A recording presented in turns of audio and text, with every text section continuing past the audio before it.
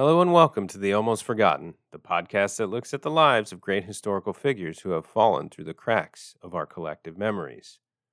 The next two episodes will explore the Golden Age of Georgia, when the small kingdoms of the Caucasus were united into a strong and influential regional power.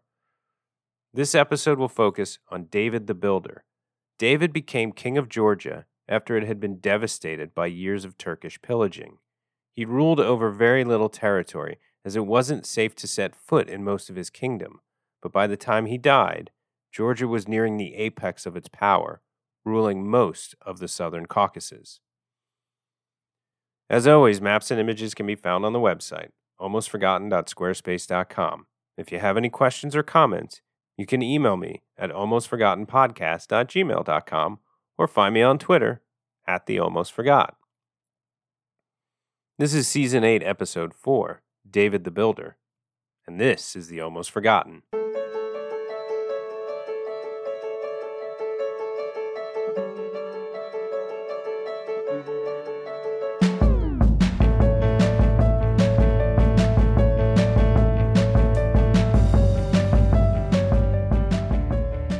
David was born in the second half of the 11th century as heir to the throne of the Kingdom of Georgia, which seemed like a rather dicey role at the time.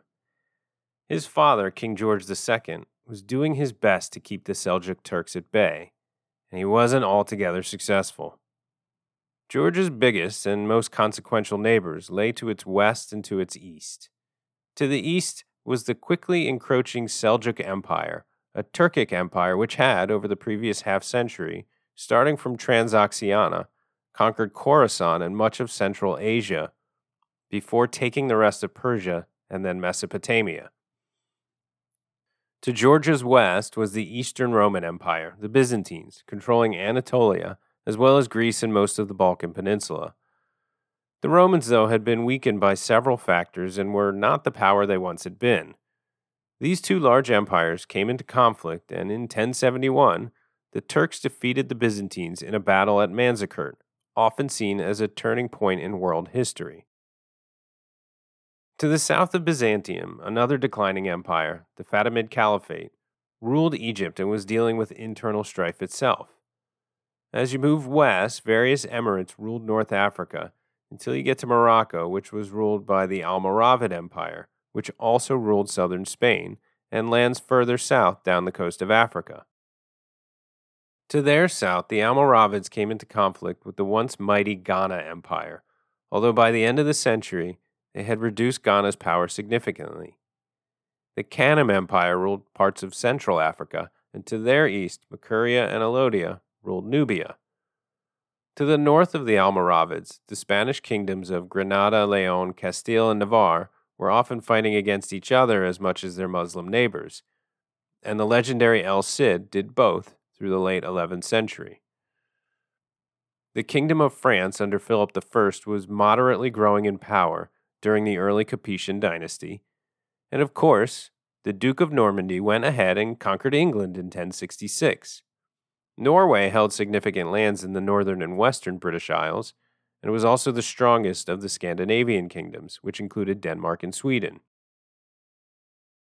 The Holy Roman Empire ruled from the north half of Italy, up through the Kingdom of Arles, through Germany and Bohemia, up to the Kingdom of Denmark. It was ruled by the Salian dynasty, and was preoccupied by the investiture controversy.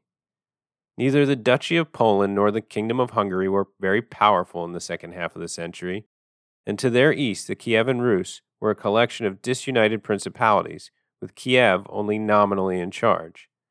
The Kipchaks or Cumans ruled the steppe to the east of them, interacting with the Rus as well as Georgia to their south. Further east, the steppe was ruled by various disunited khanates. The Liao Empire ruled what is today northern China and parts of Mongolia, Korea, and eastern Russia, while the Song dynasty ruled most of the rest of today's China. The Khmer Empire was growing in power in Southeast Asia. Angkor Wat would be built in the early 12th century, and the Pagan Empire was also a well-established and growing state in the region, in what is today's Myanmar. India was disunited with many kingdoms, including the Chola dynasty in the south, which had conquered Srivijaya in today's Indonesia. Srivijaya itself was regaining self-rule, but never truly recovered from the Chola invasion. Further, much further east, the Wari Empire was collapsing, making way for the Cusco and Aymara kingdoms in Peru.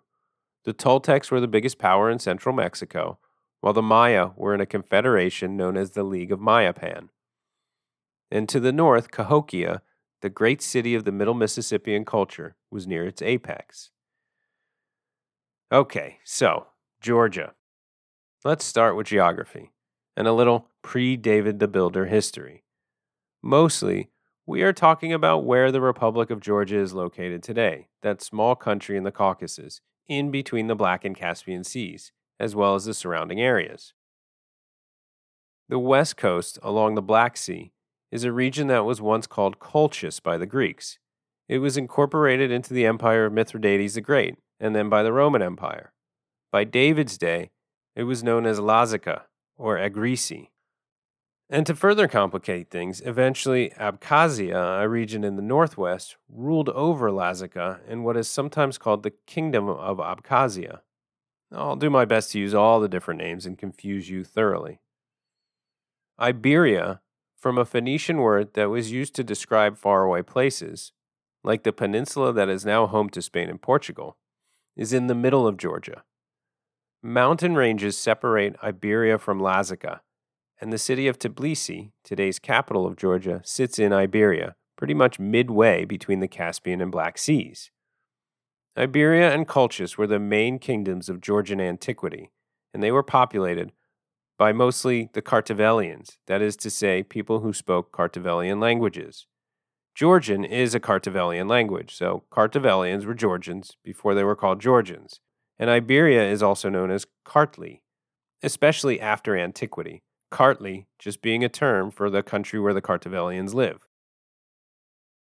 Iberia was at times independent and sometimes allied with Rome, but usually found itself aligned with Persia out of necessity.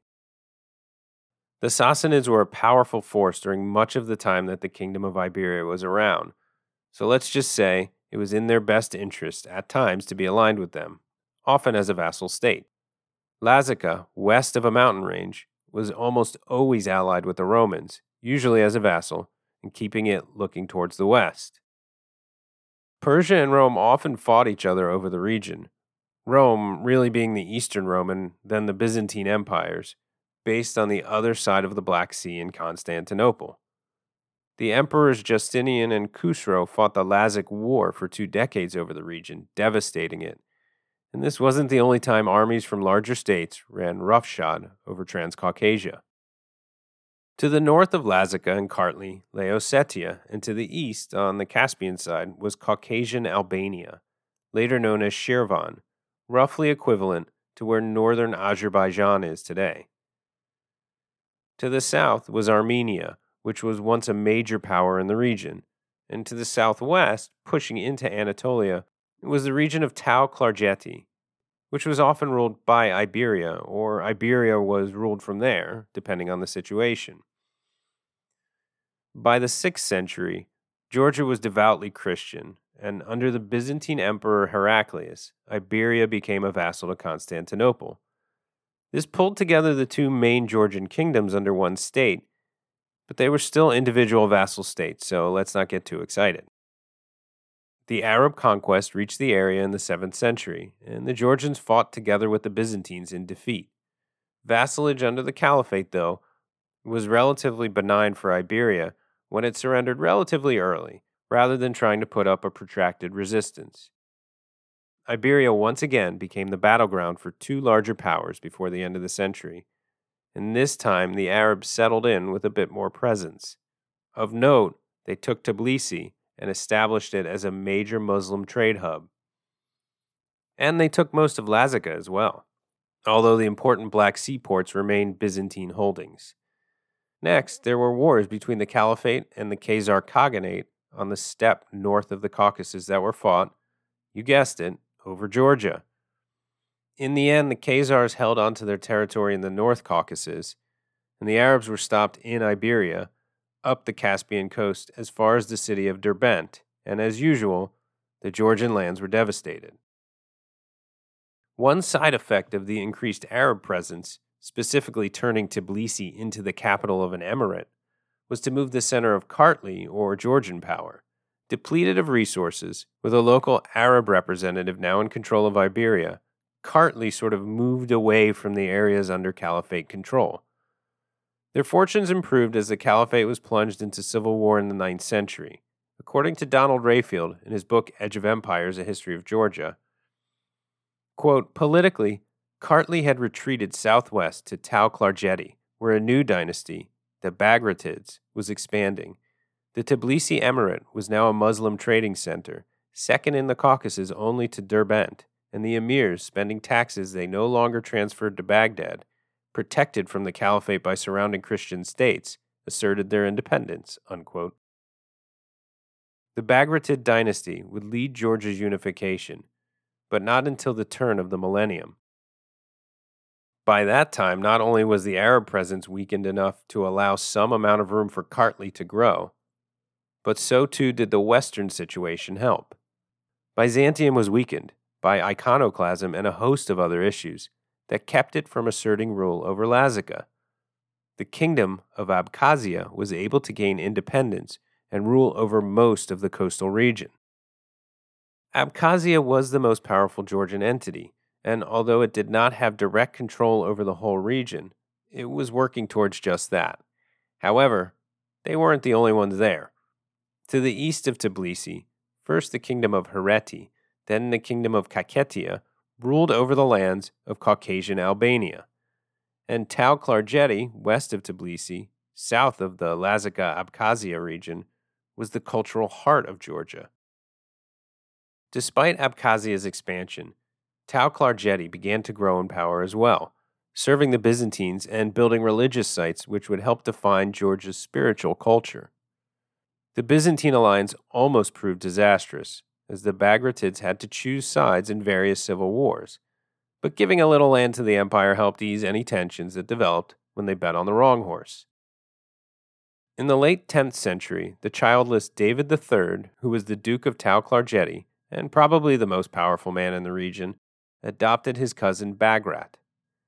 Bagrat not only descended from Iberian royalty on his father's side, he was also part of the Abkhazian royal family on his mother's side. And lo and behold, the king of Abkhazia, as well as that king's older brother and predecessor, were also childless.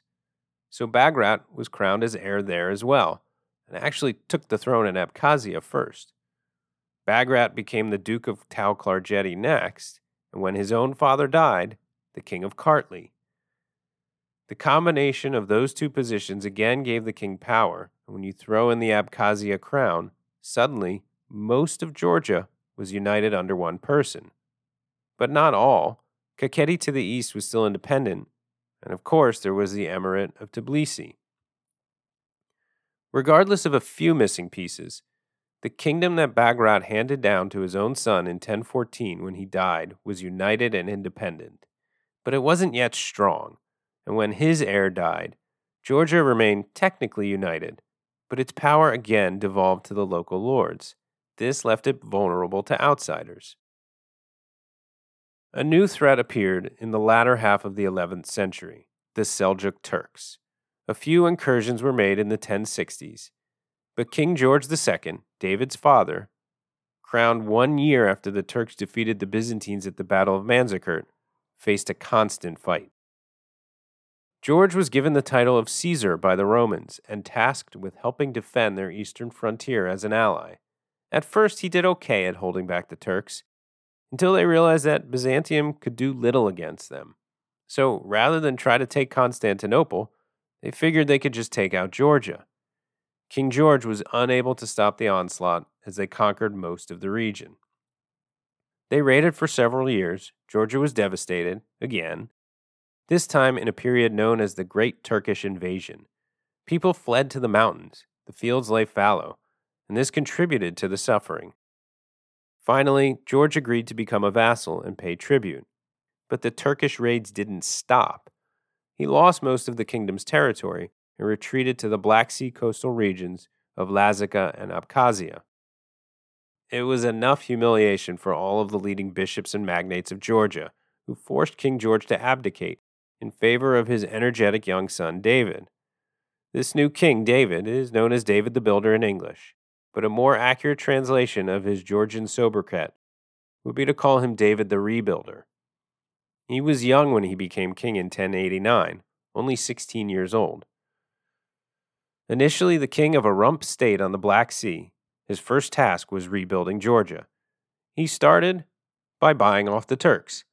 Basically, he paid them enough so that their sultan realized if he let his men raid the area, it might cost him some scratch. So while it might not have made David's accountants very happy, he kept his people from, the whole rape and pillage thing. And he didn't have any accountants. What this allowed, and this was really important, is for people to come out of hiding. Literally, many of the Kartvelians had fled to the mountains, and this brought them back out, knowing that the raiding was over. It didn't hurt that at the same time the Seljuks were dealing with internal issues. With free reign again in his own lands, as meager as they might be, David began to reassert his authority. This included with his vassal lords, and that included the traditional Kartli land of Iberia.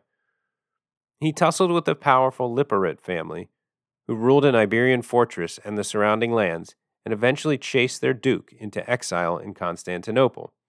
According to Rayfield, David essentially, quote, instilled into feudal lords the notion that all land belonged to the crown, and that they held their fiefs only if they served the king loyally, unquote. He worked to reduce the power of local petty kings and princes in order to create a more powerful Georgian kingdom.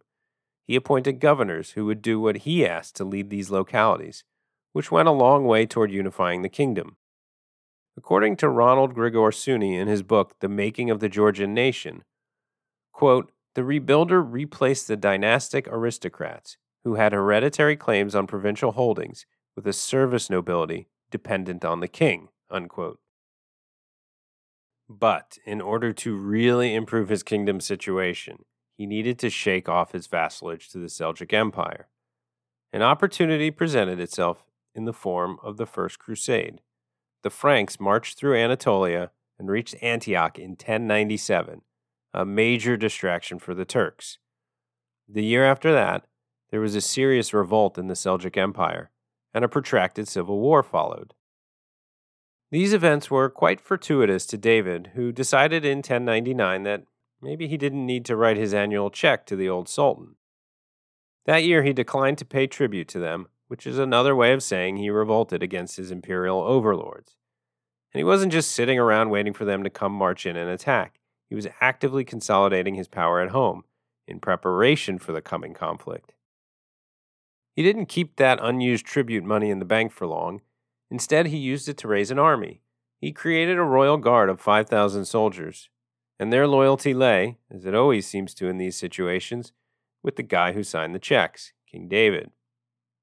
A decade into the 12th century, his standing army, including, but not at all limited to that royal guard, was probably around 40,000 men. But back to the turn of the century. He turned to the nearby region of Hereti Kakheti to the east.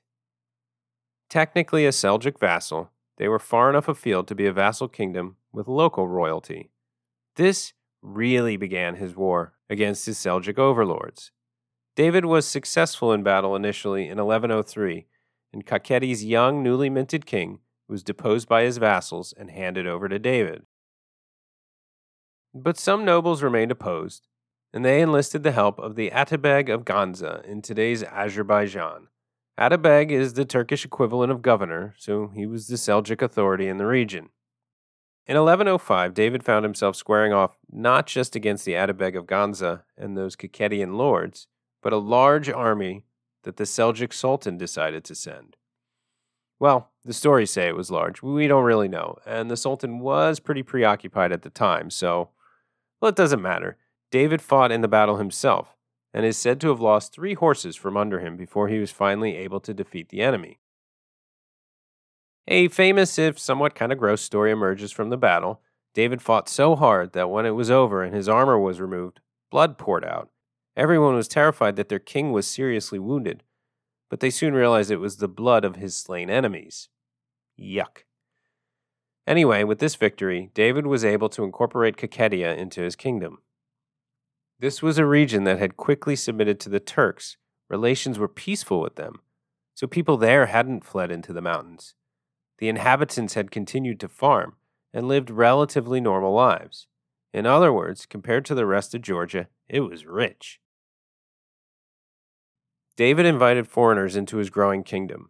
Armenians in particular, who were in lands that were more tightly controlled by the Seljuks, fled to David's kingdom in order to enjoy some amount of freedom from and help to fight against the Turks.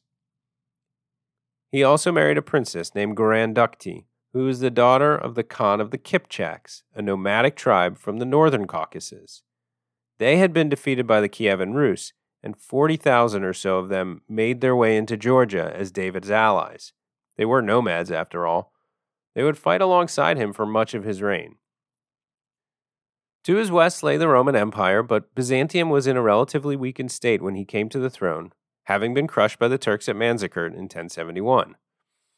But make no mistake, they were still a relatively powerful force, and David allied with them, preferring to focus his expansion efforts on enemies to the east and south, rather than potential friends to the west.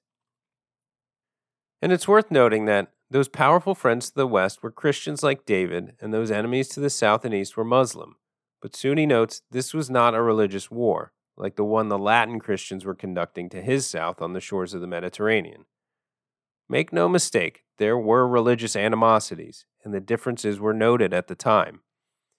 But the empire that was trying to lord over him was the Seljuk Empire, not the Byzantine Empire. David saw this as a war of independence, not a crusade.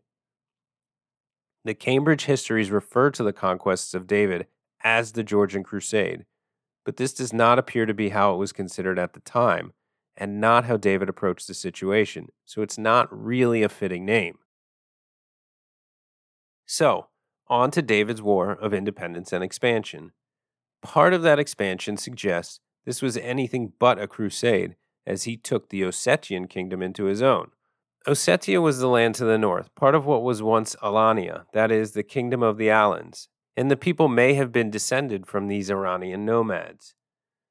This may have been done in part not simply to expand his territories, but to allow the Kipchaks, who were not necessarily traditional allies of the Ossetians, the possibility of passing through the territory peacefully.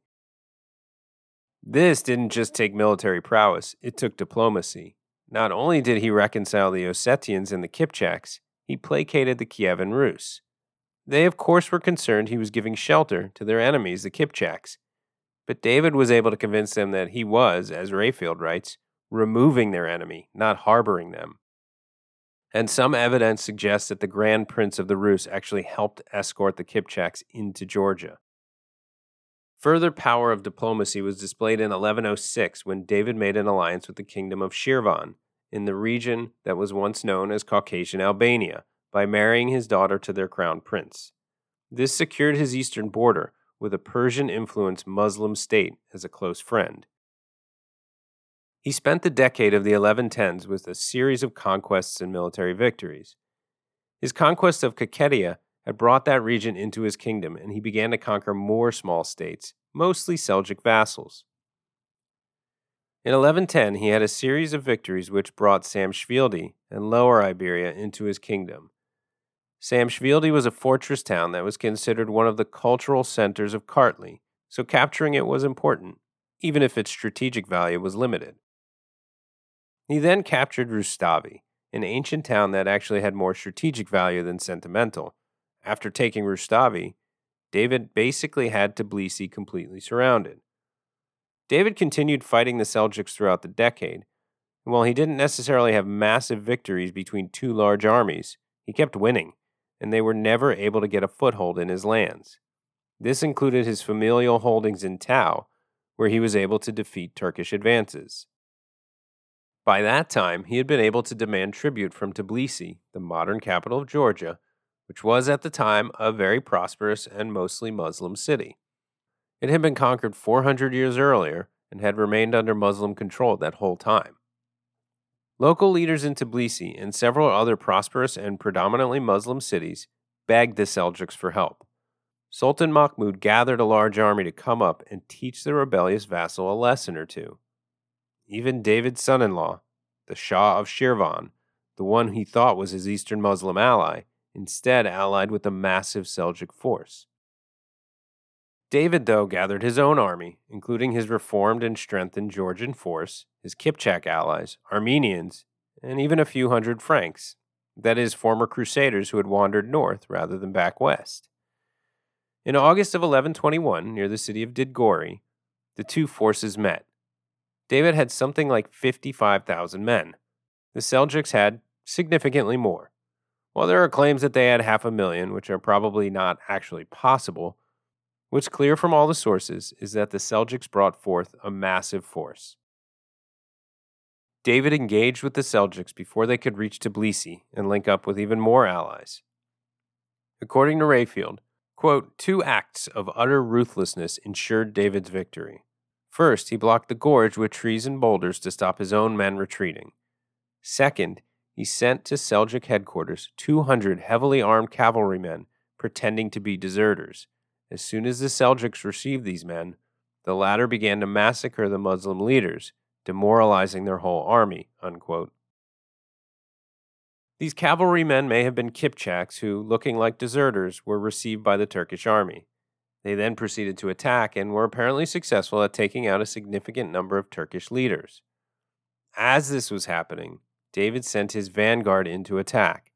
This frontal assault, as the Seljuk leadership was in disarray, was devastating.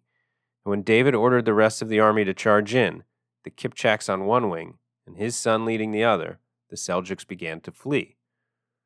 The battle was over in 3 hours. The Turks were routed. This victory cemented Georgian independence from the Turks and is currently still celebrated in the country. After Didgori, David's next great victory came at the expense of Tbilisi, which he besieged and captured the following year.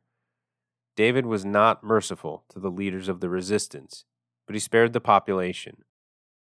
The predominantly Muslim city remained so for many years, with official religious toleration instituted by the king. And, according to Rayfield at least, the taxation favored the non-Christians for many years, which is an indicator of David's practicality, or at least his understanding of how to keep people from rebelling. He moved his capital to this cosmopolitan city, and the move to Tbilisi is often considered the start of Georgia's golden age. Mixing the surging regional power with the rich multi-ethnic city as its capital fostered significant literary and philosophical growth and led to some of the greatest advances in Georgian culture. In 1123 and 1124, David conquered the region of Shirvan to the east.